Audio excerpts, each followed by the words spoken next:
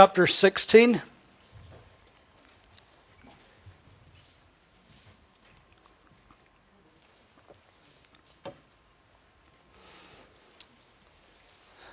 Verse 13. When Jesus came into the region of Caesarea Philippi, he asked his disciples, saying, Who do men say that I, the Son of Man, am? So they said, Some say John the Baptist, some Elijah, others Jeremiah, or one of the prophets. He said to them, But who do you say that I am? Simon Peter answered and said, You are the Christ, the Son of the living God. Jesus answered and said to him, Blessed are you, Simon Bar-Jonah, for flesh and blood has not revealed this to you, but my Father who is in heaven. Amen. Over recent years, there has been a fundamental shift in matters of religion in Great Britain. And what began as a almost imperceptible, subtle move away from Orthodox Christianity into a much more broader, multi-faith, multicultural society. And now Christianity is no longer seen in Great Britain as the bedrock of our society, but rather it's just one of the many religions that you can be involved in. And if you want to worship as a Christian, if you want to worship as a Muslim, if you want to worship as a Hindu, fine. That seems to be the multicultural way. In fact, even Prince Charles, one of his official titles, is Defender of the Faith being Christianity. But he himself has said that he would rather be called Defender of the Faiths or Defender of Faith, but not Christianity on its own. And so we see a downgrading of Christianity. We must not, we dare not offend other religions. In fact, it's even gone further. We dare not offend even the non-religious. Even if you're an atheist, you dare not cause an offense. Well, so what, some may say. What difference does it make? Why should Christianity in our country be treated any differently than any other religion? Why not just treat every religion exactly the same, equal in every way? What does it matter where you hang your hat on Sunday, as long as you sincerely believe what you believe? But the difficulty with that is, the problem is that Jesus Christ, the founder of Christianity, is not just any other religious leader. And Christianity is not just another religion. How is Christ unique? Why is Jesus Christ unique? Somebody rightly said that the last battle of the Christian age, as was it the first, will rage around the person of Jesus Christ. And that is a fact today. Now consider this just for a moment, if you will. There are three great religions in the world today. There's Judaism, there's Islam, and there's Christianity.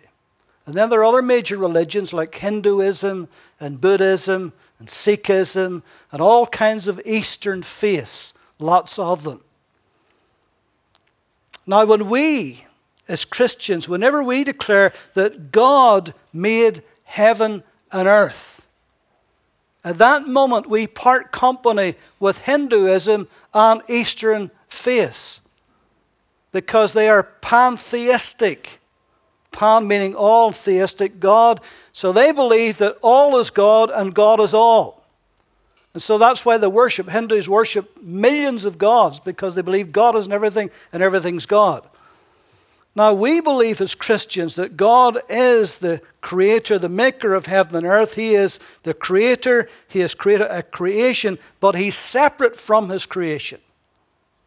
God and his creation are separate. He's the creator. It's the creation. Now, when we as Christians, whenever we call Jesus Christ God's Son, then immediately we part company with Judaism and Islam. Because in Judaism, They believe certainly that Jesus Christ was not the Son of God. In fact, because Jesus called himself the Son of God, that's one of the reasons, the chief reason why they crucified him. And Islam does not believe that Muhammad had a son. It's blasphemy to say that Allah, beg your pardon, had a son. That's blasphemy. Muhammad was not a son, he was just a prophet. The main prophet, but a prophet. And so we part company then with, of course, with Judaism and with Islam. So when it comes to the person of Jesus Christ, the Christian stands alone. Now, of course, in a multi-faith society, in a multicultural society, that is just not very popular, is it? And it's increasingly becoming less popular. For us to stand up and say that Jesus Christ is the Son of God and he's the only one to be worshipped, you can see right away that that is a problem. And it's increasingly becoming a big problem for Christians. However, he's not just another prophet. He's not just another popular religious leader. He's not just a great role model. He was, and he is the Son of God. And if he is the Son of God, then we have got to make up our minds about that. And it brings us into a place of decision. Now, what an incredible statement Peter made. And by the way, we mentioned this verse this morning in another context. What an incredible statement Peter made. You are the Christ, the Son of the living God. And Jesus immediately said that this was something that came from the Father, to his heart. It wasn't something he thought up. It wasn't something that was a figment of his imagination. It was something that came from God right into his heart, a revelation from God, and he spoke it out and he shared it. You are the Christ, the Son of the living God. Now the Apostle Paul, in 1 Corinthians chapter 12, verse 2, he confirms this when he said that no one can say that Jesus is Lord except by the Holy Spirit. Now, isn't that interesting? Now, of course, that doesn't mean to say you can't literally, verbally say it. Of course, you can say that. But to say it and mean it, to say it and actually believe it, he said you can only do that by the Spirit of God. So believing that Jesus Christ literally is God's Son and that he is Lord, it is something of the Holy Spirit. It is the Holy Spirit who quickens the heart to believe that. It's not just something you learn. If you truly believe it, it has come from the Holy Spirit. That's what the Apostle Paul said. That no one can call Jesus Lord except by the Holy Spirit. So what we think then of Jesus Christ is absolutely vital. And then, of course, these astounding words that Jesus said in John 14:6. I am the way, I am the truth, I am the life. No one comes to the Father except by me. Now, what an adamant statement that is. What a very dogmatic statement that is. It doesn't leave any room for any argument whatsoever. You know, people say to Christians, you're very dogmatic. You're very intolerant. So point them to that scripture and say, well, this is what Jesus said. So what do you say? Because the fact that Jesus said this, either this is the word of an arrogant, intolerant, dogmatic religious nut who is self-deceived, an egomaniac, or it is the word of the Son of God, and therefore it is absolutely true. But it can't be both. It cannot be both. It is either one or the other. If all religions lead to God, in fact, if any other religion leads to God, then Jesus of Nazareth is a fraud and a deceiver. Because he nailed his colours firmly to the mast when he says, no one can come to the Father except through me. Now, this is a statement that Jesus made that every one of us as believers, not only we ought to believe it, but we need to start to declare it. And it's going to get us into trouble because it's not going to be popular in the present climate. And it's going to become less popular. And people are not going to like us saying it. And they'll tell us so. But Jesus said it because it is true. Listen to what some of the giants of the New Testament said. Paul said in 1 Timothy 2:5, "For there is one God and one mediator between God and men, and that is the man Christ Jesus." One mediator. One way. Peter said in Acts 4:12, "Neither is there salvation in any other, for there is no other name under heaven given among men whereby we must be saved." No other name. Even John the Baptist, we read this morning. "Behold the Lamb of God that takes away the sin of the world." And then the Apostle John in John 1:12, "But as many as received him, to them he gave the right to become the children of God, to those who believe in his name." So all of the gospel writers, if you read through the Gospels, you'll find that somewhere along the way, all of them declare that Jesus Christ is Lord. And there's only one way, and that is through him. Now, when Jesus says, "I am the way, the truth, and the life, no one can come to the Father except through me," what kind of statement is that? I heard somebody say that we can make different kinds of statements. For instance, we can have a feeling statement. I could say, "My wife is the best wife in the whole world." And you could say, "Hold on a minute, David. My wife's the best wife in the whole world." And Clifford may say, "Well, you're both wrong. Because Evelyn's the best wife in the whole world." Because that's a feeling statement.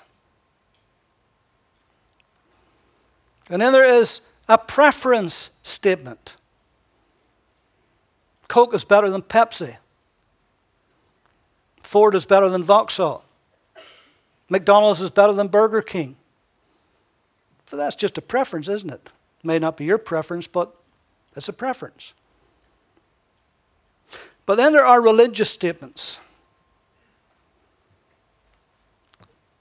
And this man said that religious statements often are community loyal statements. Community loyal statements. What does that mean? That means because my people believe this, so I believe this. My denomination believes this, so I believe this. My congregation believes this, so I believe this. I believe it because they believe it. I believe it because my community believes it. Therefore, I believe it. But what kind of a statement then is when Jesus said, "I'm the way, I'm the truth, I'm the life, no one can come to the Father except by me"? Do you think that's just a feeling statement? Do you think it's a preference statement? Do you think it's a community loyal statement? No, that's a statement of truth. Whether you feel like it, whether you prefer it, whether it's part of what your community believes, this is the absolute truth and nothing but the truth. And so what you decide to choose will ultimately determine the eternal destiny of your soul, won't it? And so quickly, because we have a wee supper after this. I know you're dying to get to that. There's the ladies going, look, to get it ready, look. I'll only be about another 45 minutes, Joyce, you all right? I'm only joking. You say, David, you don't often joke like that. So let's just have a little look at these statements. Because if they're not true, then Jesus could not have been a good man. In fact, he would have been a thoroughly bad man. If they're not true, he could not have been a moral man. He'd have been a liar and a cheat, a deceiver. If they were not true, he could not have been a prophet, but he had been an impostor and a fraud. But if these claims of himself and others are true, then he is the Son of God. And he made statements which claims from his perspective that he is the Son of God. In John chapter 14,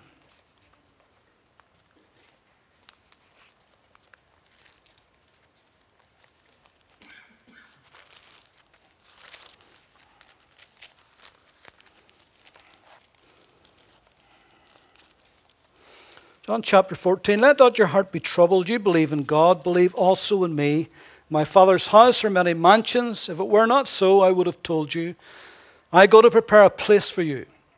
If I go and prepare a place for you, I will come again and receive you to myself, that where I am, there you may be also. And where I go you know, and the way you know. Thomas said to him, Lord, we do not know where you're going, and how can we know the way? Jesus said to him, I am the way, the truth, and the life. No one comes to the Father except through me. If you had known me, you would have known my Father also. And from now on you know him and have seen him. Philip said to him, Lord, show us the Father, and it is sufficient for us. Jesus said to him, have I been with you so long, and yet you have not known me, Philip?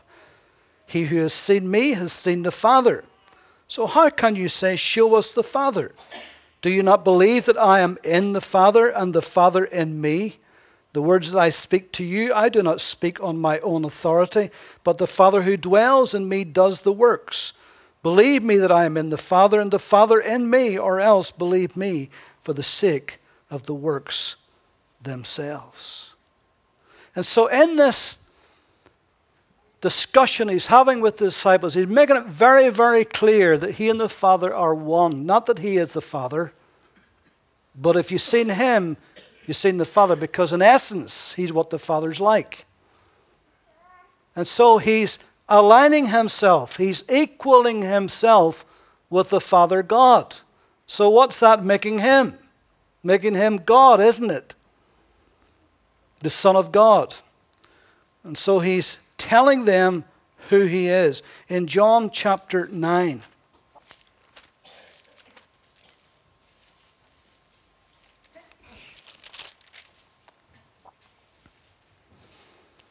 verse 1, now as Jesus passed by, he saw a man who was blind from birth, and his disciples asked him, saying, Rabbi, who sinned, this man or his parents, that he was born blind? Jesus answered, neither this man nor his parents sinned. Well, of course, everybody's a sinner. He didn't mean they never ever sinned in their life, but he's saying this is not the cause of this. This is what he's saying.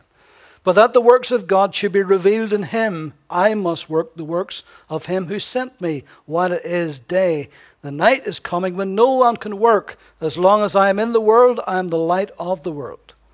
When he had said these things, he spat on the ground and made clay with the saliva, and he anointed the eyes of the blind man with the clay. And he said to him, go wash in the pool of Siloam, which is translated sent. And so he went and washed and came back seeing. Therefore the neighbors and those who previously had seen that he was blind said, is not this he who sat and begged? And some said, this is he. Others said, well, he's like him.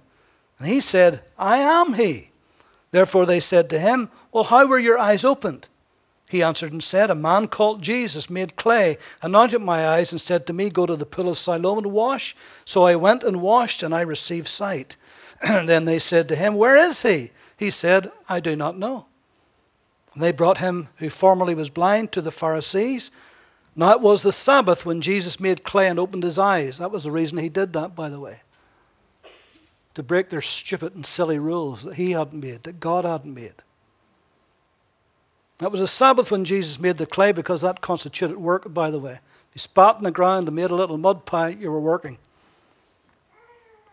Then the Pharisees who also asked him again how he had received his sight. And he said to them, he put clay in my eyes, and I washed, and I see. Therefore some of the Pharisees said, this man is not from God, because he does not keep the Sabbath. Others said, how can a man who is a sinner do such things, such signs? And there was a division among them. They said to the blind man again, what do you say about him because he opened your eyes? He said, he is a prophet. But the Jews did not believe concerning him, that he had been blind and received his sight, until they called the parents of him who had received his sight. And they asked him, saying, Is this your son who you say was born blind? How then does he now see? His parents answered and said, We know that this is our son, and that he was born blind, but by what means he now sees we do not know, or who opened his eyes we do not know. He is of age, ask him, he will speak for himself. His parents said these things because they feared the Jews, for the Jews had agreed already that if anyone confessed that he was Christ, he would be put out of the synagogue. Therefore his parents said, He is of age, ask him. And so they called again the man who was blind and said to him, Give God the glory. We know that this man is a sinner. He answered and said, Well, whether he's a sinner or not, I do not know. One thing I do know, that though I was blind, now I see. And they said to him, What did he do to you? How did he open your eyes? He answered, I told you already, and you did not listen. Why do you want to hear it again? Do you want to become one of his disciples? Then they reviled him and said, You are his disciple, but we are Moses' disciples. We know that God spoke to Moses, but as for this fellow, we do not know where he is from. The man answered and said to them, Why, this is a marvelous thing, that you do not know where he is from, yet he has opened my eyes. Now we know that God does not hear sinners, but if anyone is a worshipper of God and does his will, he hears him. Since the world began, it has been unheard of that anyone opened the eyes of one who was born blind. If this man were not of God, he would do nothing. He could do nothing. And they answered and said to him, You are completely born in sins, and are you teaching us? And they cast him out. And Jesus heard that they had cast him out. And when he had found him, he said to him, Do you believe in the Son of God? And he answered and said, Who is he, Lord, that I may believe in him? And Jesus said to him, You have both seen him, and it is he who is talking with you. Could anything be any clearer and plainer than that? Then he said, Lord, I believe, and he worshipped him. Glory to God. And so, in several occasions, Jesus makes the claim that he is the Son of God. I haven't time to read tonight, but Mark chapter 2, the first 12 verses, you'll find the same principle involved there. And in Jesus' great prayer for the church, Jesus' great prayer in John 17, which he prays for the church, 6 times in that one prayer, he said, You have sent me. Speaking of the Father. 6 times in one prayer, You have sent me. I was sent from God. So over and over again, he has the claim to be the Son of God. His own description of who and what he was. In John 6, he is the bread of life. In John 4, he is the water of life. In John 1, he is the light of life. So that's the very sustenance of life itself, isn't it? It's the very maintenance of life. We need bread, we need water, and we need light. It's vital. We can't live without it. And Jesus said, I'm your bread, I'm your water, I'm your light. He's the Alpha and the Omega. He's the beginning and the end. He's the author and finisher of our faith. He's the divine alphabet, in other words. Paul says, in him we live and we move and we have our being. John said, all things were made by him, and without him was not anything made that was made. All right, just one more bit of evidence. How do we know that he was the Son of God? Because he accepted worship again and again.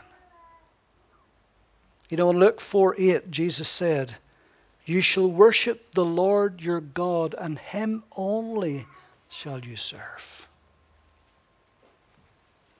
And then Paul in Colossians 2:18 forbids the worship of angels. And Acts 14, if you haven't time to read it, but Paul and Silas, after a tremendous miracle of the man of Lystra, the crippled man, and the pagan people wanted to make them gods, call them after their gods. and was wanting to put a big celebration on for them as gods among them. And they cried and they tore their clothes and says, we're not gods, we're just men. They wouldn't accept the worship. They forbid the worship of man. But Jesus, again and again and again, accepted worship. In fact, we read it there in that last scripture. The blind man, he worshipped Jesus, and Jesus received that. Thomas said, my Lord and my God. And he didn't rebuke him, did he? He received that. Whenever they cried on that first Palm Sunday, Hosanna, Hosanna, blessed is he who comes in the name of the Lord. He received that worship. He says, if they don't do it, the very stones will cry out. And so in different ways, again and again, he declares himself to be the Son of God.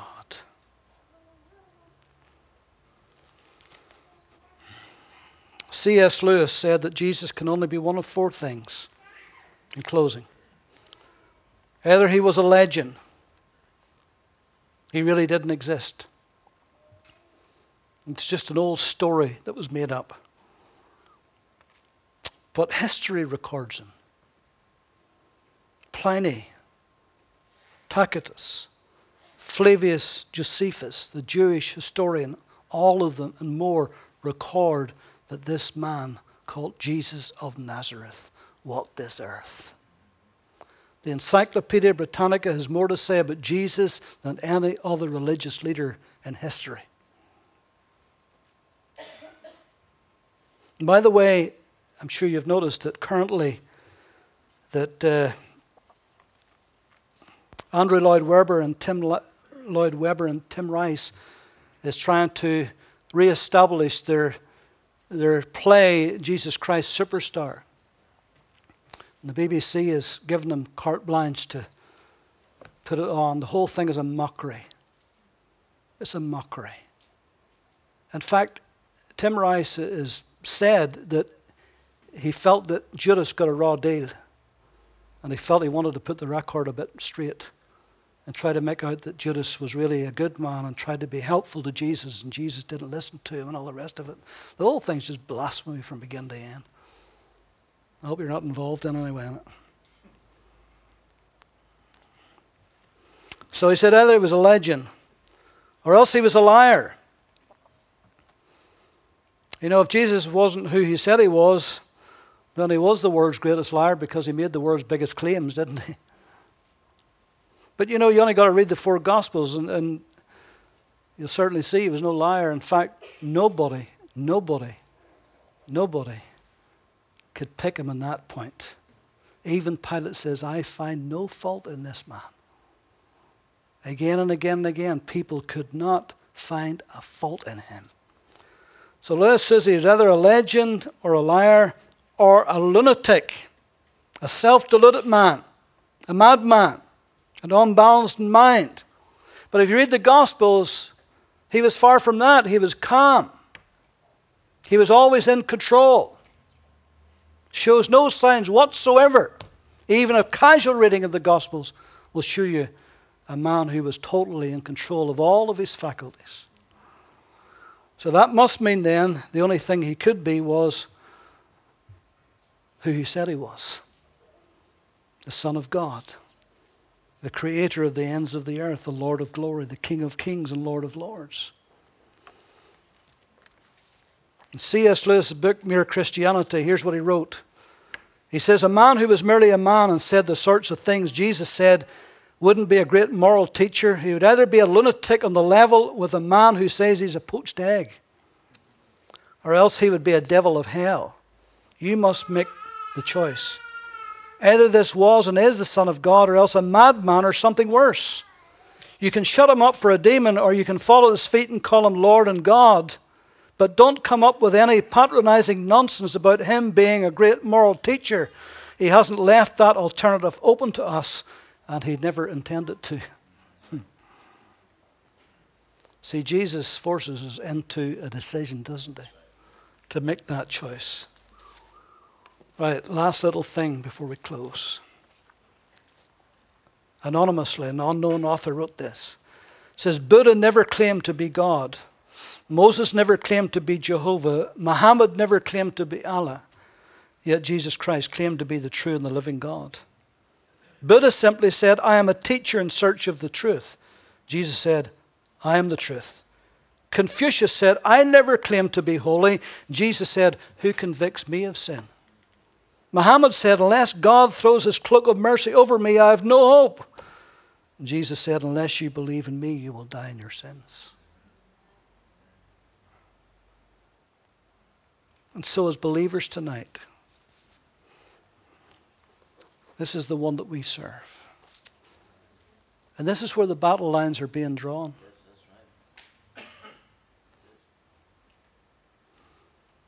Amanda Patel, who writes a column in the Daily Mail, writing about Jesus Christ Superstar, this non-saved woman, didn't like it. She says, I wonder would they have the courage to write that about Muhammad? I don't think so. But Christianity and Jesus is open for all kinds of accusations and slurs and slanders. And that's going to get worse. And so we're going to have to stand up and declare, aren't we?